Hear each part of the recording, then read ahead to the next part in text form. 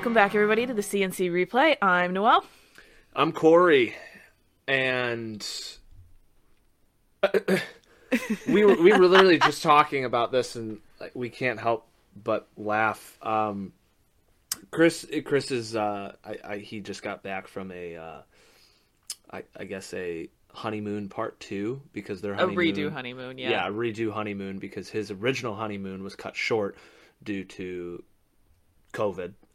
So him and Marielle went to Nashville, and then on the flight back, Chris found his second former Detroit sports celebrity to pump this podcast, which he's in the airport, just chilling in, like he walked onto the plane. Oh, just so just made eye contact. So Golden Tate, if you're listening, thank you. Hilarious if you are. Hilarious if you are. Maybe he's going to give an episode a push.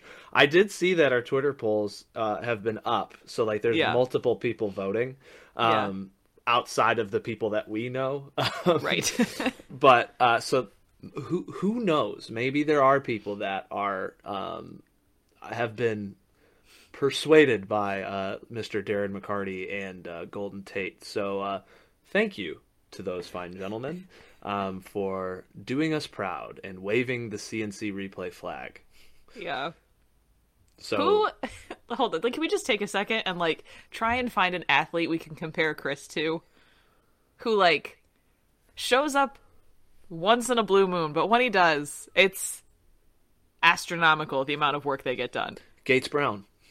Okay, there we go. He was he was a Tigers player from the 80s. Mm-hmm. My dad always talked about him. I maybe he's not the same. So Tigers had a pinch runner and a pinch hitter specifically, and I'm pretty sure it was Gates Brown who was known for his pinch hitting ability. They were giving him some starts and he didn't produce as well, but then him coming off the bench just. And he was a fan favorite. So, it would be... I would say a better version of Eric Haas, Gates Brown. So that's Chris. Chris is Gates Brown. Perfect. Because, and honestly, you could argue that he does more production than us, depending how you look at it. But we will... Let's not get too crazy. We're not going to get too crazy about that. So... well done. Thank you for all of the listeners of this humble little podcast. And we love you, Chris. We just tease you because we do. Oh, I don't love Chris. I'm just kidding. I'm kidding, Chris. You know I love you. We embraced in Little Caesars Arena. We kissed. Sloppy and wet. Just kidding. Marielle was right there. She was right there. She saw it. Lots to talk about. Many things to talk about, yeah. Many things to talk about. Historic things to talk about. It finally happened, and a lot sooner than most people thought. Miguel Cabrera, officially a member of the 3,000 Hit Club, which was a wild and crazy ride. Yes. I feel like it started... It was over the span of 3 days. It started on Wednesday, where he was still, he was 5 hits away on Wednesday, this past Wednesday. So yes. By the time people are listening Close to this, that. yes, or I guess Tuesday into the Wednesday game, 5 hits away, and by the time that people will be listening to this, it'll probably be Thursday. Thursday or late Wednesday, whenever you listen to your media. But series against the Yankees, no one's really expecting... I mean, I didn't expect Cabrera to get super close that fast, but a 4-for-4 night, a vintage Miguel Cabrera night, I might add, pushed fans into a mass pandemonium. I was running youth group, and I had my mom call me and my dad call me in the midst of, there was just some crazy stuff that without getting into detail, crazy stuff happened at youth group. And then it was another thing. My parents are trying to get a hold of me to watch this, but I'm working. I can't really there's only so much I can do. Right. So I was paying attention to that. I think Cabrera finished he finished 4 for 5 that night. So I think I saw the at bat and he struck out.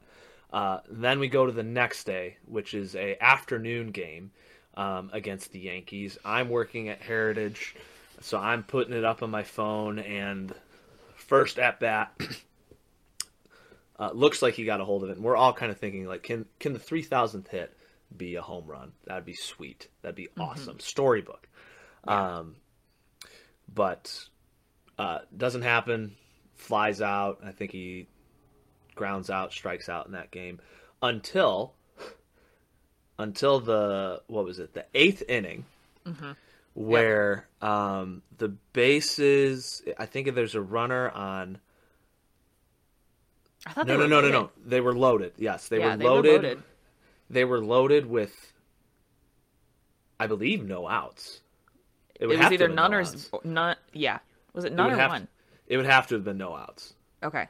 So bases are loaded, and Jamer Candelario is up to the plate, and he does probably the worst baseball play that you can do in that situation, and he grounds into a double play with a force out at home, and then him at first, him getting out at first.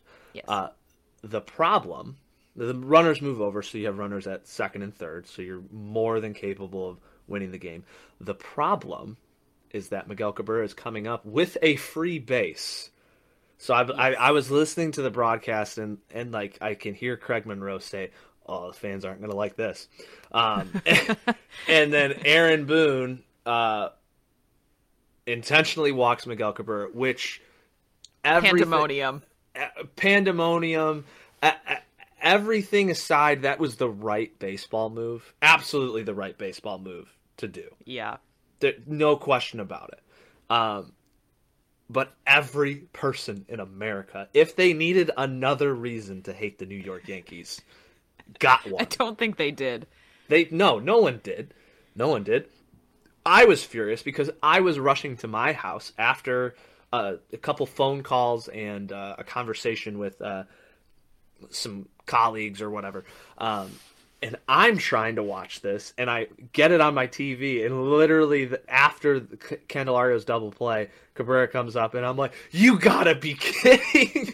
I'm like screaming at my TV, no frickin' way. And then, what was awesome was that Austin Meadows just hits a Crushed it. He didn't even crush it. He hit a bloop single. That scores 2, and then the Tigers end up winning the game. Just like chef's kiss sort of a thing. like they're being frickin' maroons out there. Like, smart baseball move, but like, come on, you really gonna do that? Yeah, everybody was angry. Everybody was angry. Everyone was angry. So then the chase for 3,000 goes to Friday when the Rockies are in town, but it stops on Friday because the game gets rained out. And what I thought was interesting, it was hard to do because, or just scheduling wise. So the game was on Friday night, all right, and so then you had a day-night doubleheader.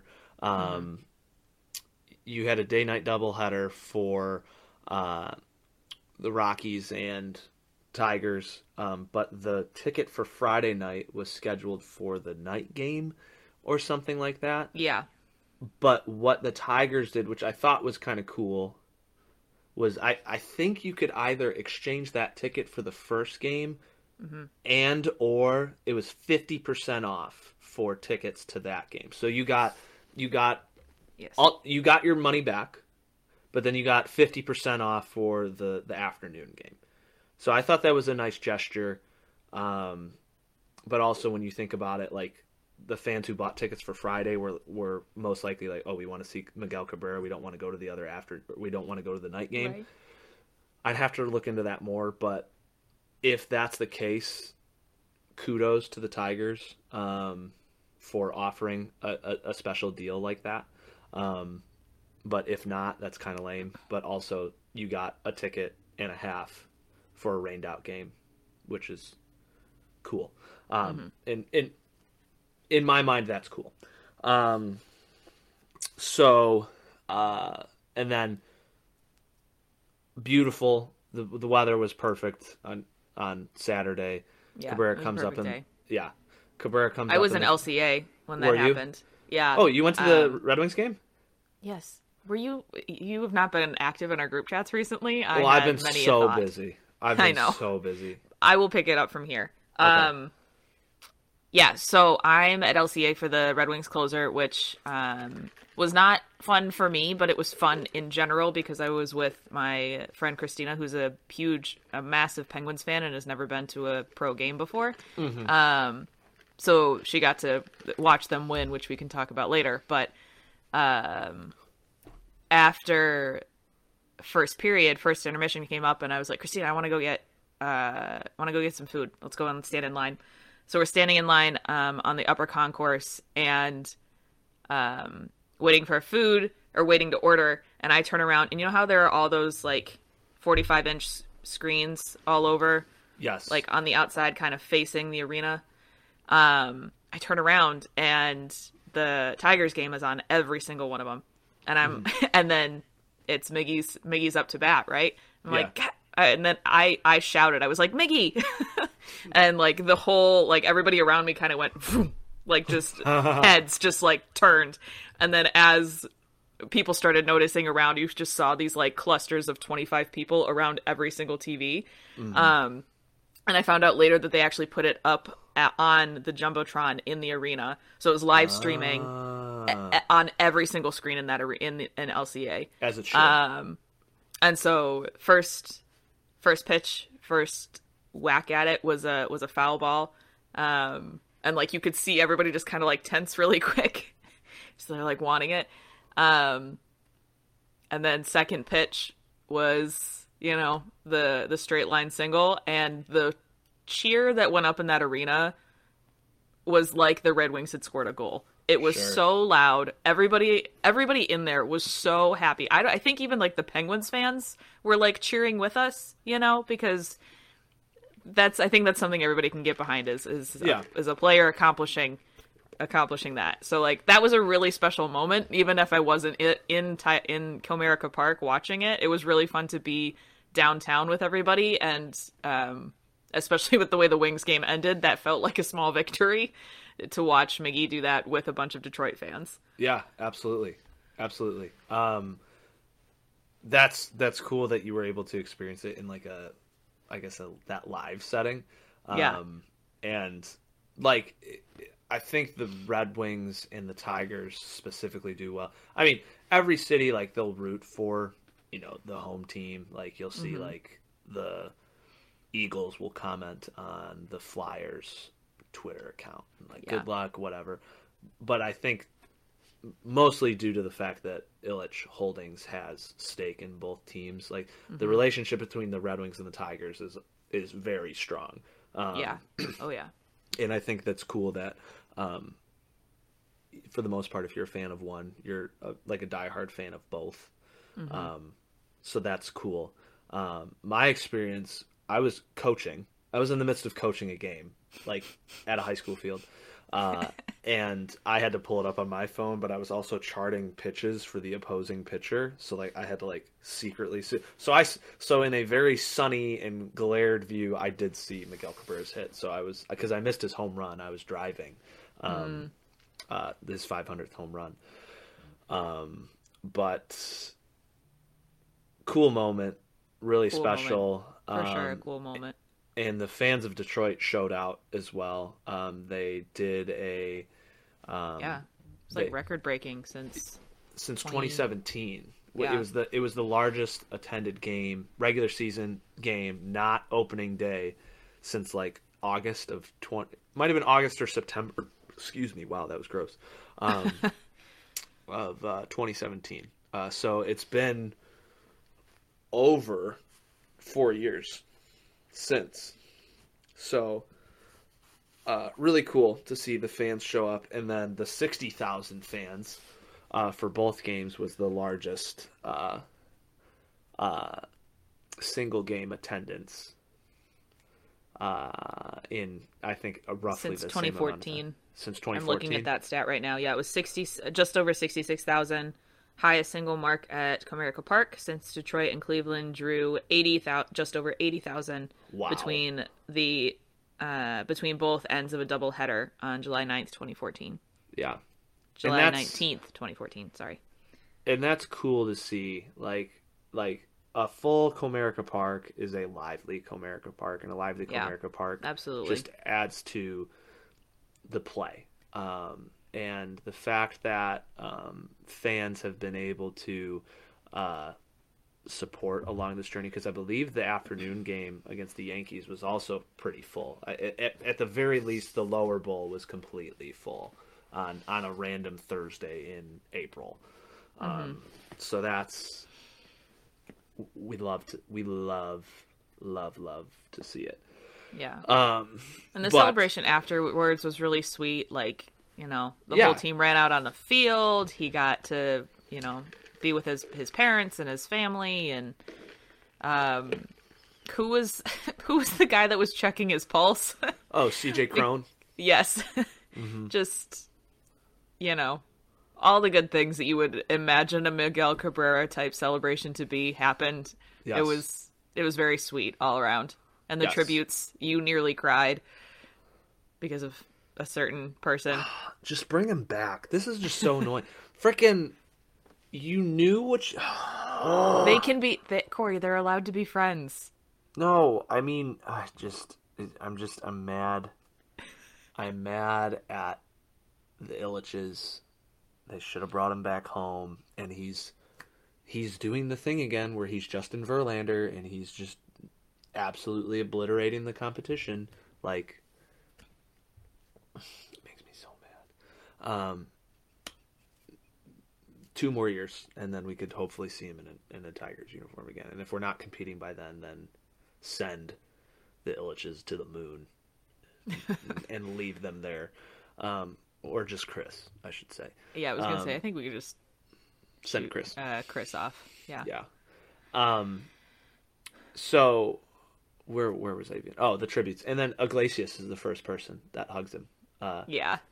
So that's awesome. So just a really cool, special moment, and like big accomplishments like that, like everything slows down. It's not so much a competition as it is a celebration, and that both teams can come together in those moments. That's really cool. And then if you're not the Yankees, right, because F them. But and then the Tigers proceeded to score a bajillion runs in that one game. Very important, that one game. And then proceeded to not score any more runs afterwards in the next 2 games. So maybe, like, I don't know, sprinkle in a couple of runs. They used up all their firepower. It was 21-0 for those of you who are not aware. 21. Yes. No. Yeah. No, it was 13. No, it was not 21, but still, if what was they would have saved... saved... the other... 21? Who had 21? There was another Cubs. team that had... Okay. Cubs I knew I wasn't pulling that out of nowhere. Yeah. Okay, so Tigers was 13-0. Yep. Regardless, coming back to reality, I'm getting to the level of disappointment now with this team, because there are some very good things that are happening. Obviously, Cabrera, his milestones. We talked about the bullpen. The Tigers team ERA is 3.22, which right now, at the very least, is the best in the American League. So the pitching staff has been solid, or at the very, and I say that loosely because the starting rotation has not been. It's been, of all things, the bullpen, which is it's mind-numbing to me. Yeah. Because your top two, or you've top 2 arms, you're not your top 2, but very significant pieces. Andrew Chafin hasn't even made his debut for the Tigers yet, and Kyle Funkhauser, who was an integral piece to that bullpen last year, have not pitched. So you're getting run support, or not run support. You're getting great pitching performances out of Willie Peralta. Remember him from last year? I do. 31-year-old journeyman who is now back, and he will probably stay. He's probably going to be the fourth or fifth starter now. Bo Brisky made his debut. I would like to see more. I didn't get to watch that game, but I heard that his stuff was really, really good. Tarek Skubal said it was awesome. And he's another late round wonder, like the 26th round. We got this guy. So crazy that he's even in the majors. But outside of that, Eduardo Rodriguez, and this is going to be a problem. He has not been very good. He went 6 innings and gave up 3 runs. So like his first good start of the year, but just opening day was disappointing. And then his next start against the Red Sox wasn't all that great either. I can't believe he's only pitched. He's pitched more, hasn't he? He's had one more start. I don't know, but not important. And that's your like outside of Javier Baez. That's your key piece to your rotation. Like that's your anchor. That's your quote unquote ace. Yep. And he's struggled out of the gate. And Javier Baez, he got hurt. He's been electric, but I watched the Sunday game. He had 2 identical at bats, and he struck out on a slide. He literally saw a slider on the outside corner 4 times, and all 4 times he swung at it and missed. Now I'm not saying anything back because he hit a double today that scored a run. Oh boy, he's going to test my patience, and I like him. I really do. Like don't get it twisted. I do. And we knew this from the beginning. Like that was one of the first things you said when we got him. We knew this from the very beginning, but that is gonna. From your 3-hitter, that is going to drive me. That is going to drive me up a wall this year. Yeah. And honestly, I think that's going to cost us a game. He's going to have great peripherals. He's going to have. He's going to have a good WAR. He's going to be great defensively, but he's going to have these moments where it's just like that cannot happen. It just can't. And I think that's probably why he got the contract that he did from us, as opposed to a different team. Like a Mets or another team that was looking for a shortstop, because of those things that you can't see on paper. I think he's a great player. I hope he does. I hope he succeeds. I think he will succeed here, but there's going to be a lot of at-bats that are going to be like that. Austin Meadows has been a saving grace. Again, he's been a highlight of he's been the first however many games, 15, 16, how many games have we played? He's an on-base machine, and it's not like, oh, the Alex Avila, he gets on base. No, he's getting on base at a 4:38 mark right now. And that was and that's like second best in the American League. It might even be the second best in the majors right now. I mean, how we got him here.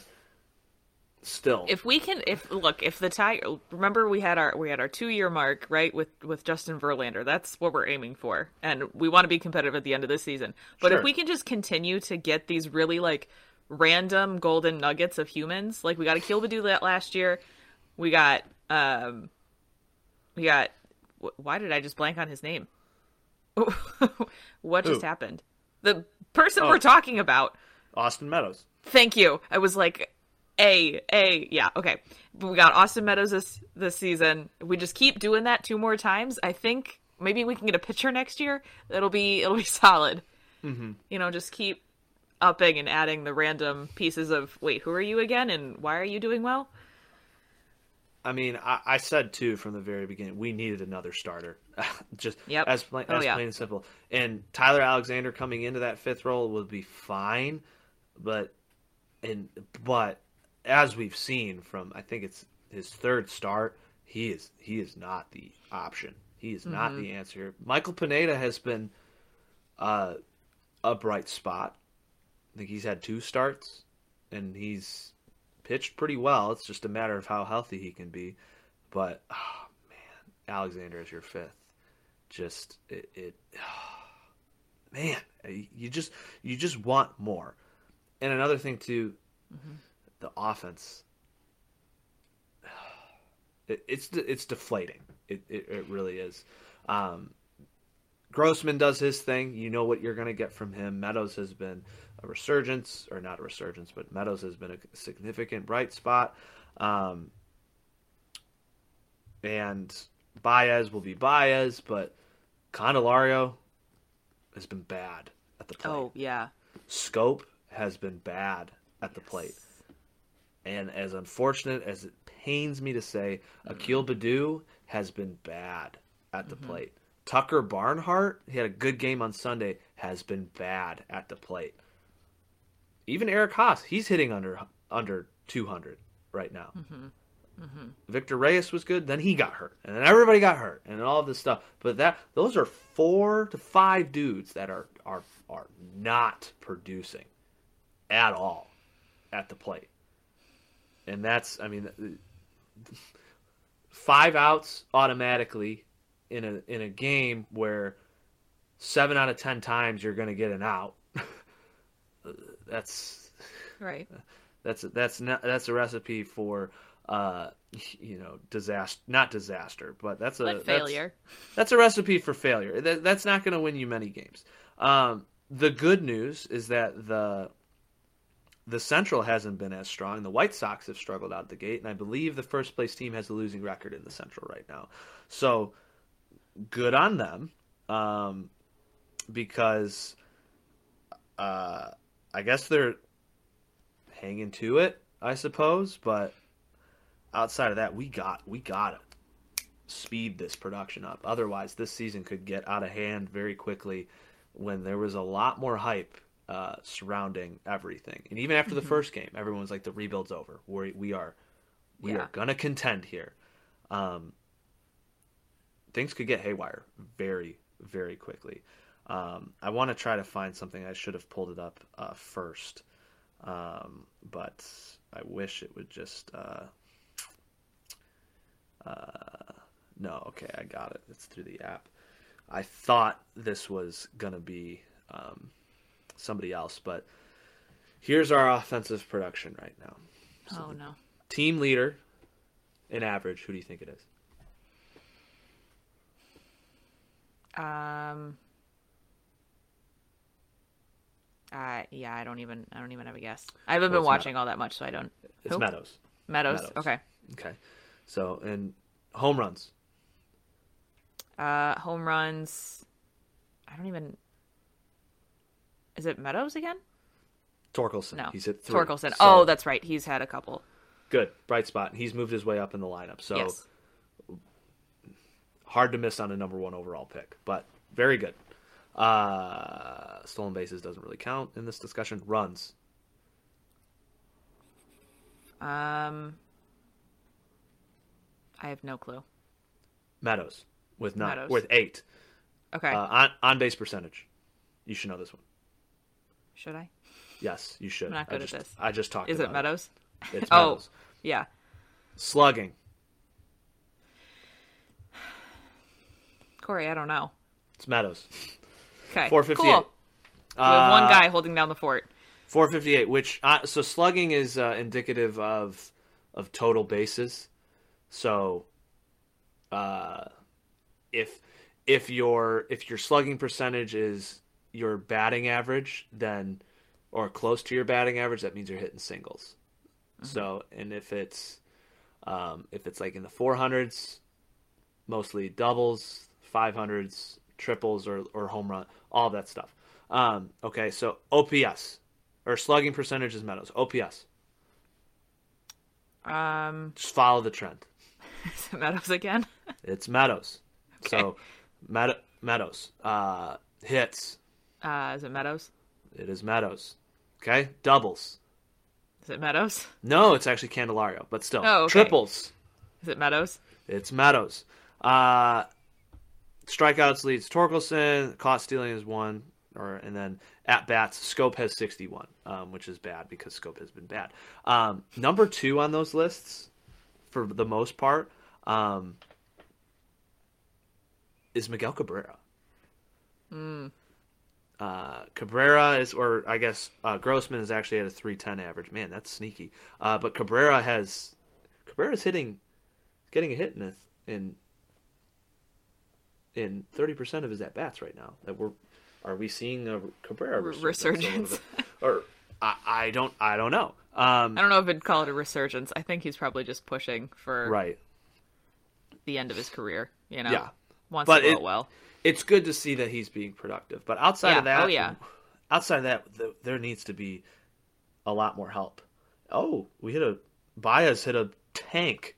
He hit a 3-run home run. We just took the lead. Oh. So, forget what we just said about Baez. No, actually, that's the point. That's the point. No, I know. I was That's kidding. the point. Oh, man. Music just started playing. I got to stop it. Wow. I hate it when that happens. But holy smokes, Baez crushed that pitch.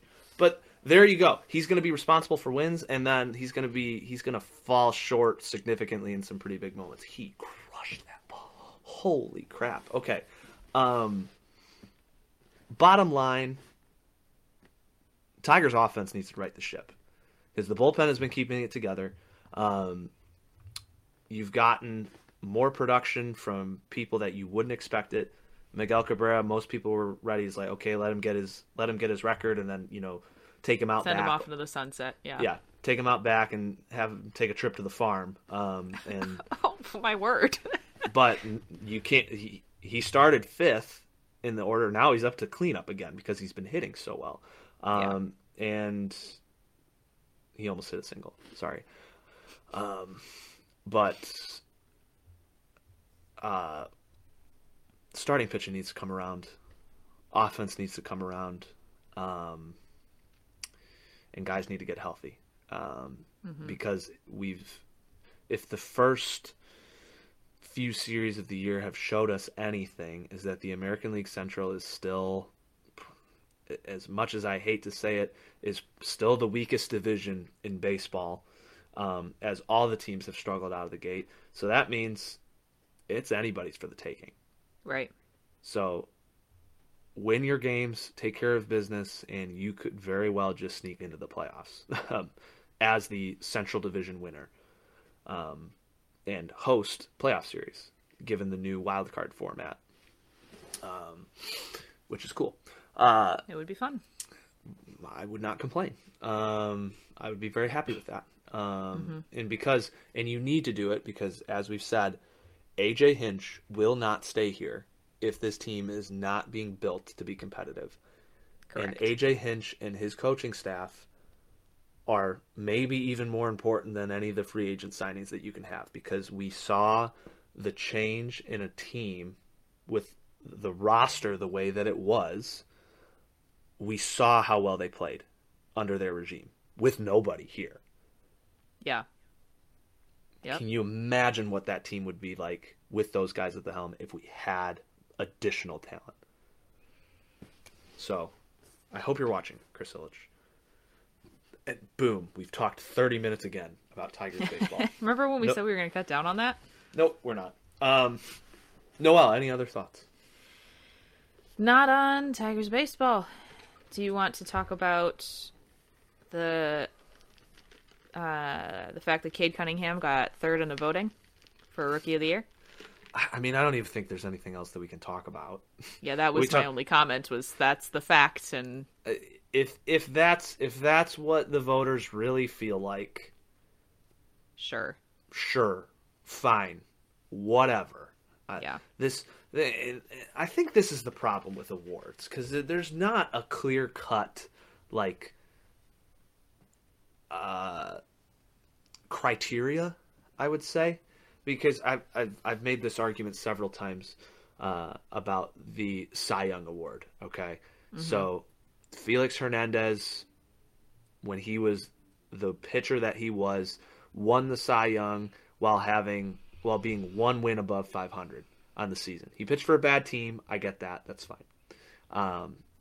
And I guess he was other stats, ERA, all that stuff. Clear cut was the best pitcher by that metric, but he won the Cy Young. Fact of the matter, with only one win above 500. I, for the longest time, thought he had a losing record, but he did not. We fast forward to 2016, where Rick Porcello wins the American League Cy Young Award because he led the league in wins. He did not lead a single major pitching category. Strikeouts, innings pitched, ERA. He did not lead a single one of those. At all. And Verlander lost out on his second Cy Young Award in a Detroit Tigers uniform, I might add, because Rick Porcello had more wins. So, like, it's like stuff like that. That's why you're upset, because Justin Verlander was involved. I am upset, but I've made this argument before. So yes, I know. We've had Rookie of the Year awards given out to players on terrible teams all of the time, right? And then we've had Cy Young awards given to players who didn't have the winning record. It's the criteria changes year by year. That's the argument I'm trying to say. And the fact of the matter is that Cade Cunningham had better offensive stats, however you want to look at it, than both of those guys who finished ahead of him in the voting. But we don't have to. I mean, he averaged more points. He averaged more assists. Rebounds were different because Mobley was a center, frickin'. And it'd be hard to beat that, just generally. Yeah, and I think Scotty Barnes had he had more rebounds, but that's it. Cade Cunningham had both of those guys beat in points and assists on a worse team. So we're not going to get into that argument. What I want to talk about, and something that I guess we're going to combine. We're going to combine our NHL and NBA talk because we're heading down into the season, and thank goodness, because the Red Wings hockey just needs to. It needs to be over. It needs to be over. To be done. Zadina went down with what did he have, an appendectomy? Yeah, they left him in Florida because his appendix ruptured. That's so funny, but not at the same time. There's a horrible irony to it. Yes. It feels like the perfect encapsulation of what the end of this season has been for this team. Yes, 100%. Larkin had core muscle surgery. We talked about that. We just played a game in Toronto where Matthews scored his 60th goal, which hasn't happened since 2011, 2012 when Steven Stamkos did it. Also apropos of the Red Wings. Yeah, classic. And Bertuzzi couldn't play in Toronto because he's not vaccinated. Can we just talk about the lines that they released? Oh gosh, our top line had two dudes. People. You know how, I don't know if anybody else is familiar with this, but usually two forwards. Usually when you dress 7 defensemen and 11 forwards, it's the bottom line that gets the guy that rotates a lot. Not the top line, not the first line. The first line has 3 people on it usually. That's not what they did today. That was not what was decided. And what do you know? They scored 0 goals in that game. Wow. Crazy. Blashill's just got to be like, I'm going to do whatever the F I want because I'm toast. I'm just toast at the end of the year. I think he's throwing the toast at the wall. Like, that's how he's choosing things. I'm so tired. Oh, gosh. So that was the end of the Red Wings season. We have one more game to go, but we're probably not even going to talk about that. Well, it's New Jersey, so that might be an entertaining game, and Nedeljkovic had a shutout against them, so that was a bright spot. Nedeljkovic has 4 shutouts, so Nedeljkovic is like, he's either on it or he's the worst goalie of all time. That's what we get. Not the worst goalie of all time. Breathe. That's really harsh, but he's He's got 4 shutouts on the year. He could have a 5th. Who knows? I know. But good night. That's not what I want to talk about. I wanted to talk about this. Yeah. Refocus. So as we know, MLB playoffs expanded to what was it? 6 teams per league, right? That sounds about right. 3 division winners, 3 wild cards. Okay. And then due to COVID, the NBA playoffs expanded to a play-in style tournament, which the bottom, what was it? The bottom, it's 7 through 10 in each conference play to get the last 2 spots to get into the playoffs, so to speak. And it looks like that's going to stay. Say what you want about it, but it's more, prime time, quote unquote, playoff games. And that has people from the NHL thinking. I think, what was it? Greg Wisniewski? Is that his name? Craig Wyshynski. There we go. Okay. So he released an article saying that it's time that the NHL expands their playoffs. And it was all. I read the article. Most of it was focused on the success that the NBA play-in tournament has had, and it would bring more excitement. It would bring more revenue. It would bring more, because it's single elimination. So who wouldn't love that? And I think maybe for hockey, that's a little.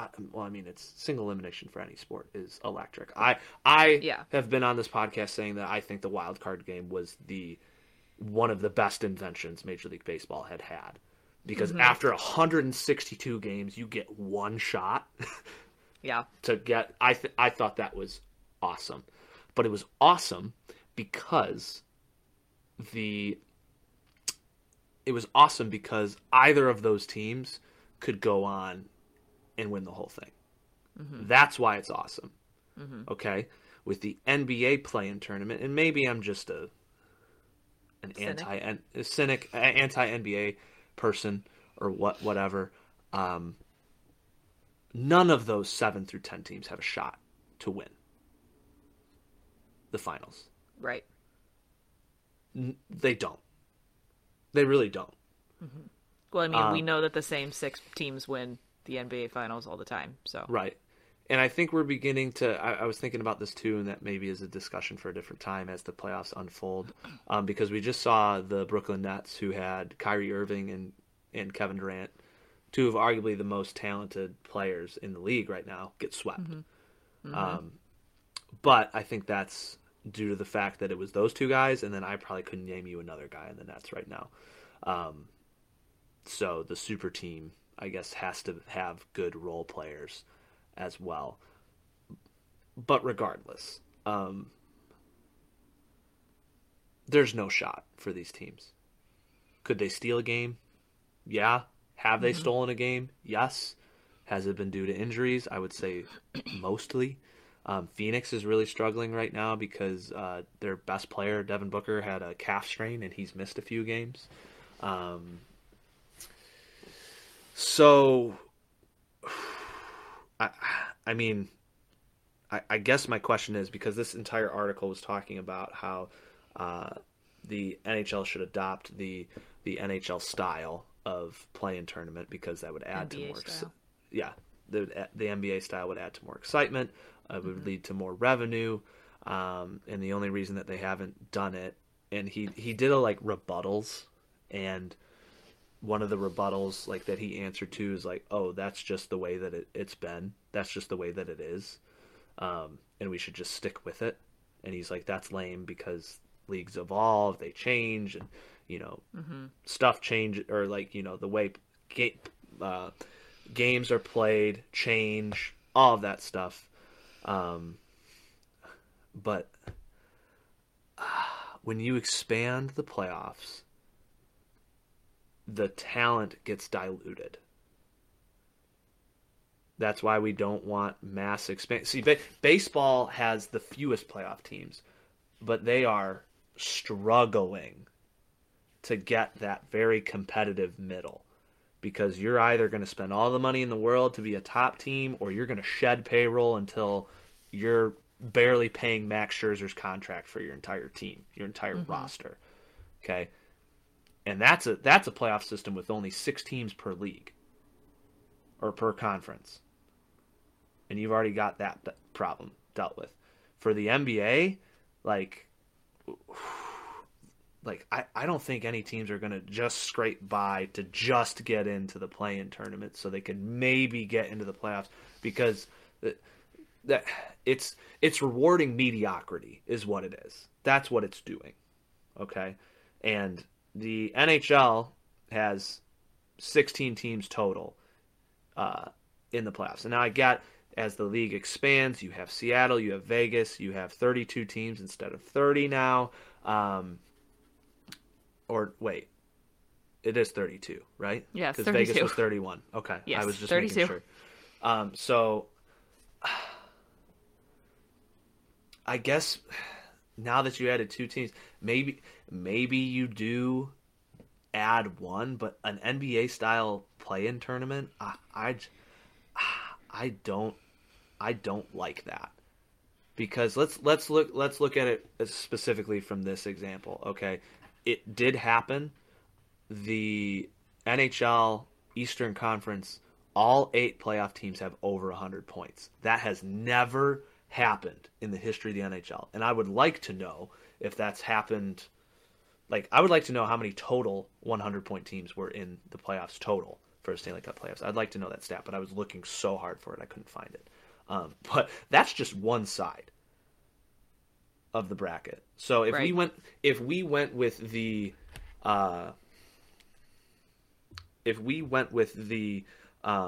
NBA model right now for this season, and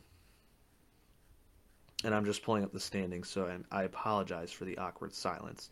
So we have 8 teams, so 9, 10.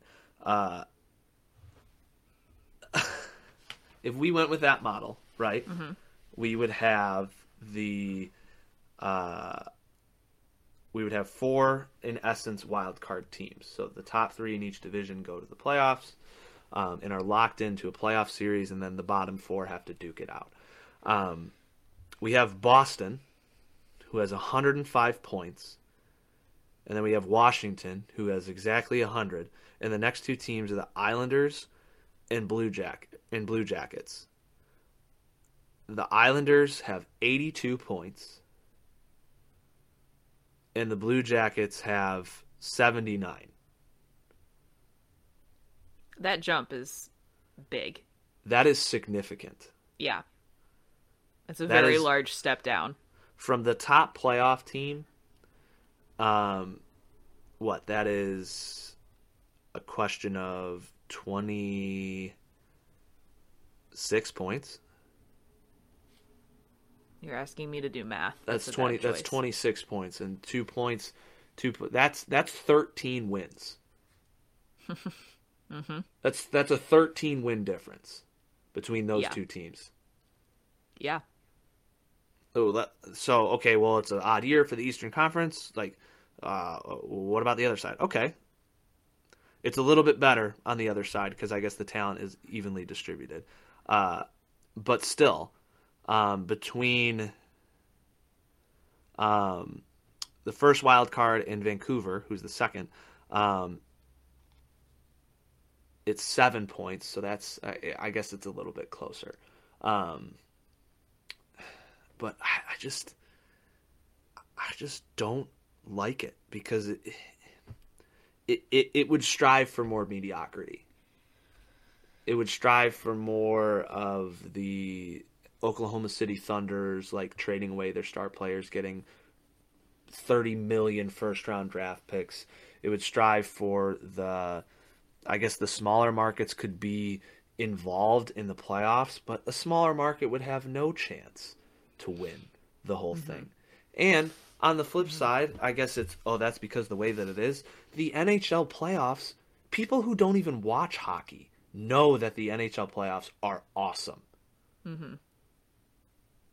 So I could see this. I would be okay with NHL expansion if it developed not the NBA style, but developed the MLB style before the playoff expansion. You have a wild card game between the 8 and the 9 in a single game elimination, where the lower wild card has to go and play at the higher seeds barn and play one shot to make it to the playoffs. I think that would be awesome. Okay? That would be fun.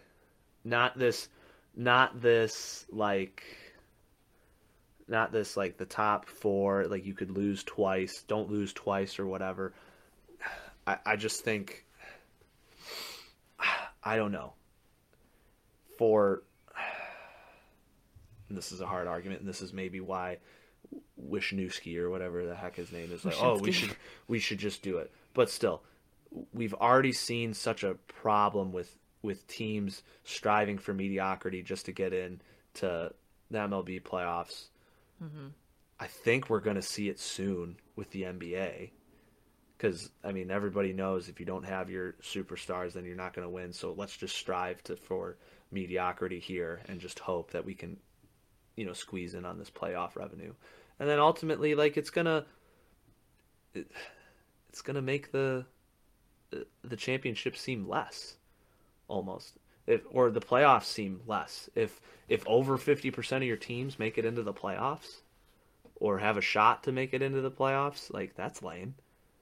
I mean, I heard somebody say and looked at some of the comments on Twitter. It's like, this is just going to go to like the European like stuff, no playoffs, and just like a single season champion, or like relegation and stuff. People seem to like that, but no, I love a tournament. Play your season, get to the best of the best. Like the perfect tournament ever is the NCAA March Madness. You string 7 games in a row, you're a national champion after a long and grueling season. If you win that, I mean, there's a ton of teams in that, but no one thinks anything of it. But that's because the system works. Once a play-in tournament team wins an NBA championship, let's talk about an 8 seed in the NBA winning a playoff series first before we can get anywhere. Because no shot Columbus has a chance to win a Stanley Cup. Not even. No shot. I would even argue that Vancouver doesn't have a shot to win the Stanley Cup. What are they at? What are their points again? 87.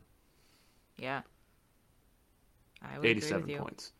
And maybe that's because the West is a bit more, the talent is stretched a bit more than the East. And that would make sense if 8 teams have 100 points. So, yes. But still, just like, I mean, in that system, the Red Wings would be, what is it? Math stinks. Would be 7 points away from the play-in tournament.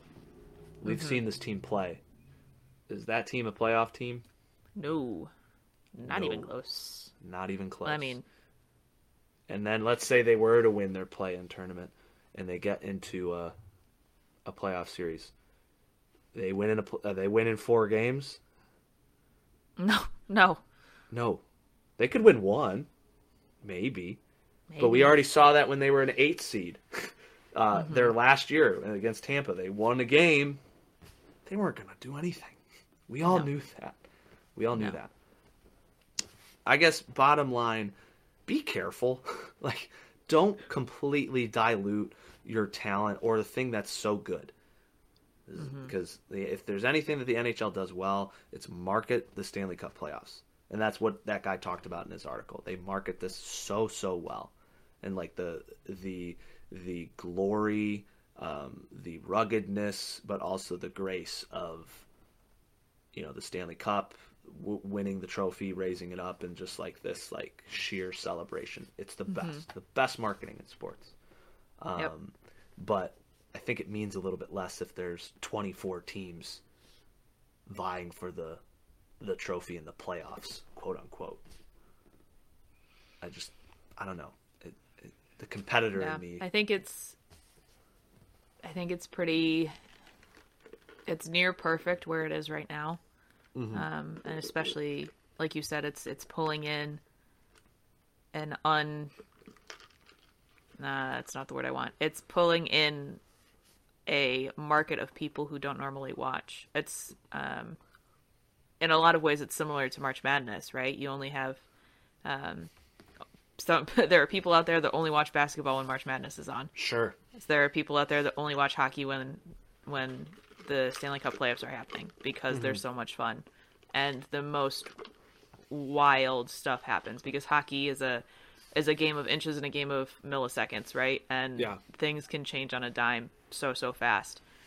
And to keep it condensed keeps that intensity and keeps that pressure cooker, air Yeah. quotes, if you want to, on high rather than letting off the gas. Yeah. I just use like 6 metaphors in that one sentence. I No, you're good. apologize. I think this is how I would want to close this. I would love to see, because the guy's main point was like all about ratings, revenue. That's why they should expand. I want to see the ratings for the all of the play and tournament games for the NBA compared to the wild card games for baseball. Because That would be interesting. I feel like of the playoff baseball games I've more watched and been in tune to, it's been those wild card games. Because Yeah. it's like this is it. And like for the NBA play in tournament, I kind of like forget. It's like the Cavs, I think were the 7 seed, and then they ended up losing 2 games, and didn't make it. I kind of forgot that some of those games were happening, and it's like, oh yeah, so this team lost twice. Okay, cool, but like, frickin' the Rockies and the Cubs played a wild card game a couple years ago, and it went into extra innings. And the Rockies had to play a tiebreaker game, and they lost. So then they had to go to Chicago the next day, who Chicago lost, I think, lost the division on their last game of the year. So they had to play at home. So then they had to play the wild card game at home against the Rockies, and that game went into 12 innings, and then the Rockies ended up beating the Cubs. Oof. Like the single elimination works if it's truly single elimination, I feel. Sure. Like teams falling. It's only single elimination for one team, in a sense. Right. So, if you're going to expand and you're not going to do an extra series, do a wild card game. Do your tiebreaker, do your wild card game for the NHL. Follow the MLB model. I think maybe the heart of my argument is the NBA model stinks. The MLB model rocks. So if you're going to expand NHL, do that. That's my takeaway. This 40-minute conversation could have been summed up by that, I think. And I just wasted all of your time. So you're welcome, America. We host a podcast. We waste this. Yeah. That's our job, is wasting time. Right. So 2 cents. I'm done with it. That's it. We have one more team to talk about, and it's still very, very big. Unless you have thoughts, Noelle. No, I think we kind of encapsulated everything. But yeah, we have an upcoming draft this week. Yes. The NFL draft is Thursday. First round is Thursday, and then subsequently the 2 days afterwards. Yeah, it's 2 days, right? NFL draft is 3 days long. 3 days there's long. Yes. A billion people. Okay. And the Tigers have the second pick, and there have been some rumors floating around. Why am I? It is late. It is way past my bedtime. The Lions have the second pick. Mm-hmm. And we've gotten some rumors about what the Jaguars might do. Do you want to jump on that at all? Yes. So it seems as if Aiden Hutchinson as the number 1 overall pick is not a done deal, and Tavon Walker, who is a edge rusher for the Georgia Bulldogs, has become the favorite for the number 1 overall pick. I'm not going to get into all the semantics and the details of that. 1, because I can't really make sense of it, and 2, I don't care. Because the guy that everybody wanted from the very beginning seems to be within our grasp. Mm-hmm. He threw the opening pitch at the Tigers game the other day. Threw the opening pitch at the Tigers game, is a local legend for the season that he had at University of Michigan. It seems like things are falling into place for the Lions, Don't say that too loud. Do not say that too loud. I won't say it too loud because I still firmly believe that whatever the Lions touch will turn to crap. I've said that forever. However, kind of like last year, the Lions got their guy, and it seems like the Lions may have another opportunity to get their guy. But this also limits our options. So we talked about this before the podcast as we planned on what we were going to talk about. The past few weeks have been us like narrowing down our choices. Yep. So we started with our hypothetical conversation between these four options. What would you take? Then we talked last week. Okay, there might be three now. It seems like we might have two. We just got two at this point. We just have two. So assuming everything holds, Vegas is correct. The Jaguars take Tavon Walker. The Lions have two options. Draft Aiden Hutchinson or move down. Yeah. Because I think a lot of teams, there's still a lot of draft experts who are like, wow, we still think Hutchinson is the best talent in the draft. And the best talent doesn't always go number one, whether it's known or unknown. Right. Maybe the Hutchinson isn't the Lions guy, and they're like, hey, you want him at 2 because if he goes to 3, he's going to get taken. Right. Right. So you better give us a deal. What do you do? It gives a lot of power to the Lions. I mean, honestly. It gives a ton of power to the Lions. How much of somebody's draft are they willing to give up? Right. For Hutchinson?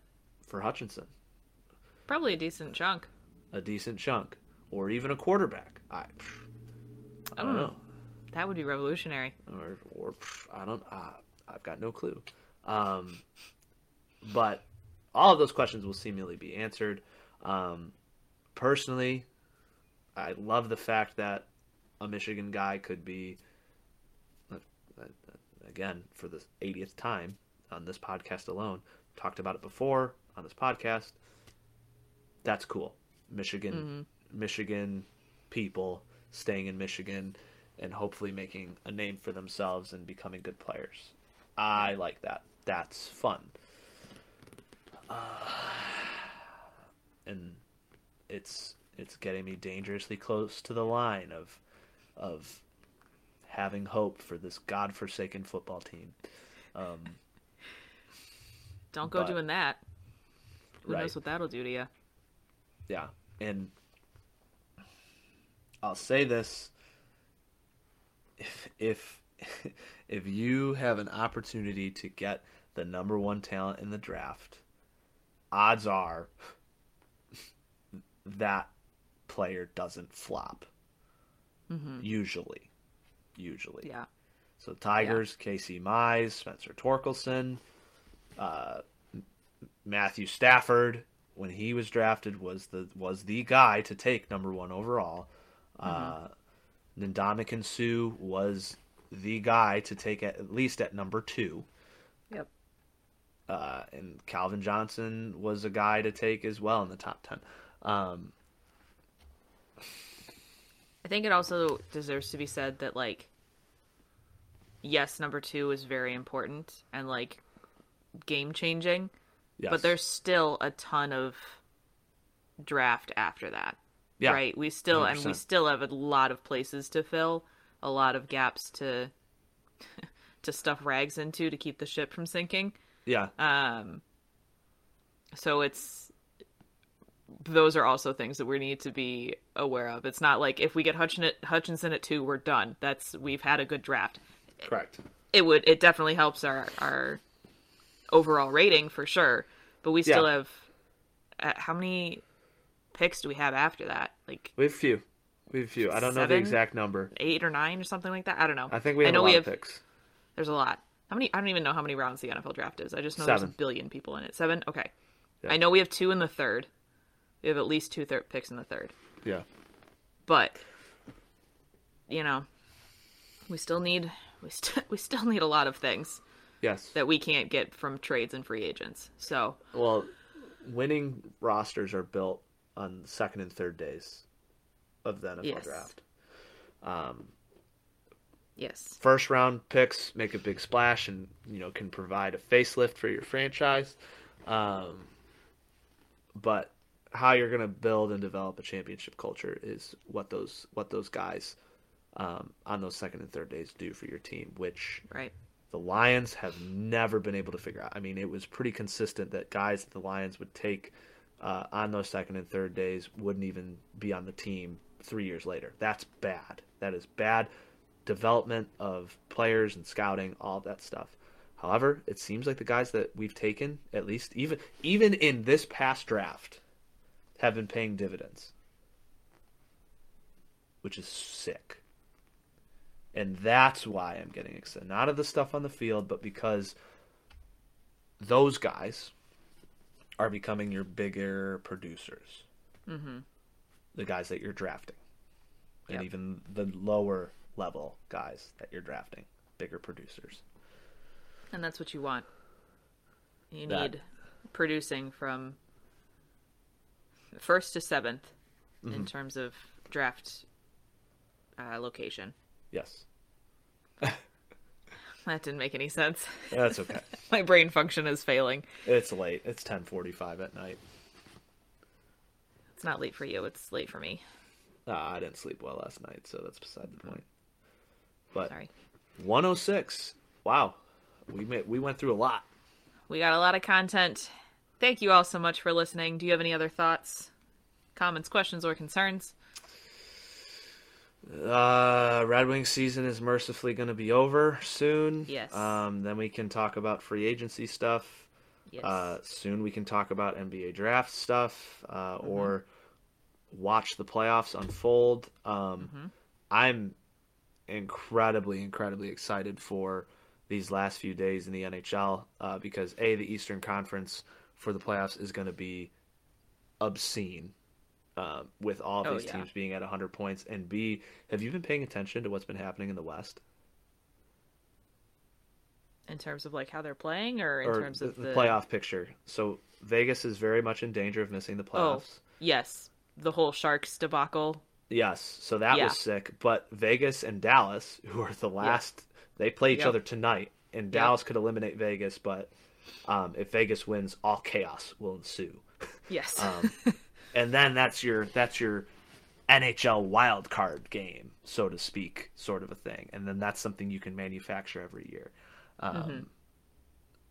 So I'm excited for that. I'm gonna be tuned in. I think that game is happening right now.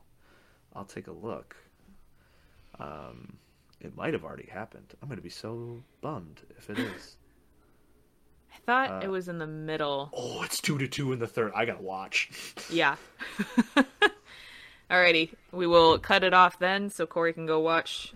Thank you all for listening, not watching, listening. We appreciate you all. Give us a follow. If you could rate us 5 stars on both Apple Podcasts and Spotify, we'd really appreciate it.